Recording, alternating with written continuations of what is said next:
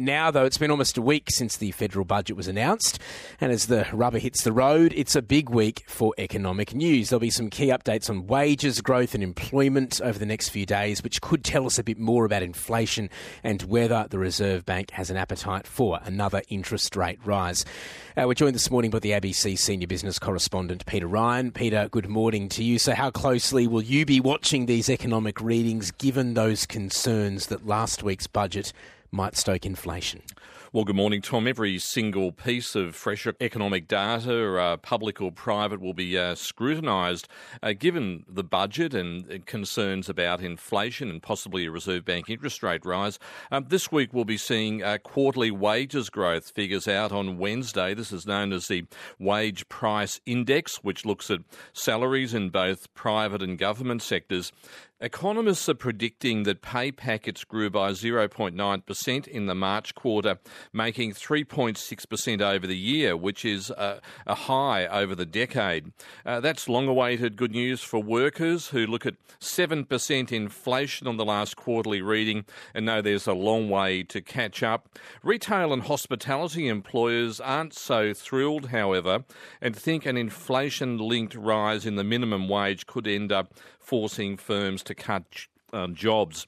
While wages are rising, retail trade is close to flatlining as those 11 interest rate rises hit consumer spending, and retail trade went negative in the first 3 months of this year. We saw that reading last week, contracting by 0.6%, and perhaps there are some concerns given that flatlining in retail that some retail jobs could be in jeopardy.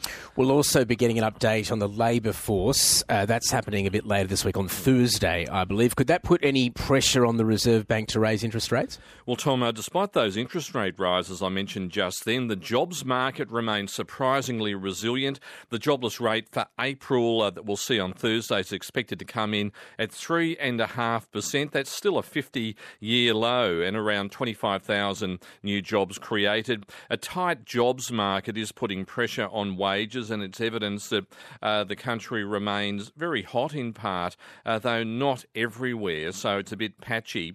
And those rate rises, of course, do take a little while to hit the broader economy. But that 3.5% jobless rate is not expected to last as the economy slows.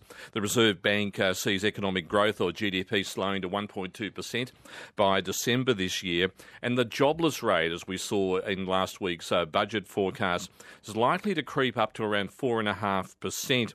It's still around a 40 or 50-year low.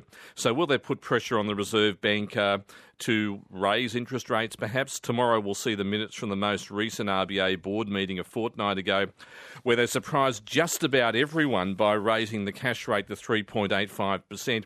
We should get an idea on just how close that decision was and whether there's at least one more rate rise in store.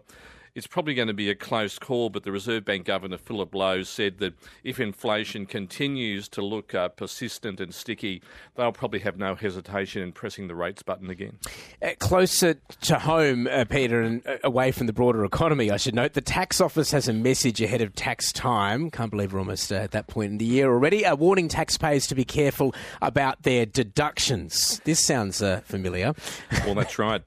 Pay attention. It's that time of the year when the ATO announces areas it's going to be focusing on where taxpayers aren't necessarily being fully honest about their deductions. One big area is work-related expenses, and it's not just for people who have investments around the place. It's for people who have been working from home and have been coming back into the office over the last financial year.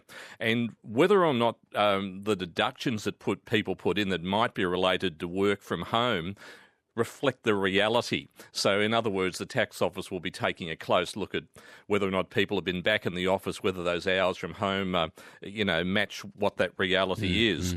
And also whether people can back up their claims, as they always do.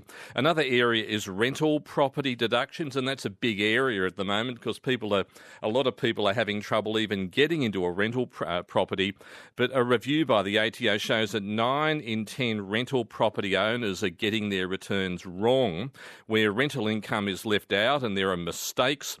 with property-related reductions, for example, over-claiming expenses or claiming for improvements on what's actually a private property. So with all these claims, the ATO warns to avoid doing a cut and paste of the prior year's tax return, which is where mistakes can be made. And as I've mentioned before, the ATO has very sophisticated data matching tools that look across a range of bank accounts where people are working, where money's switching around. So if you weren't aware already, the ATO knows pretty much where every dollar goes in the economy. Always a warning at this time of year. Peter, thank you very much for joining us. It's the ABC Senior Business Correspondent, Peter Ryan.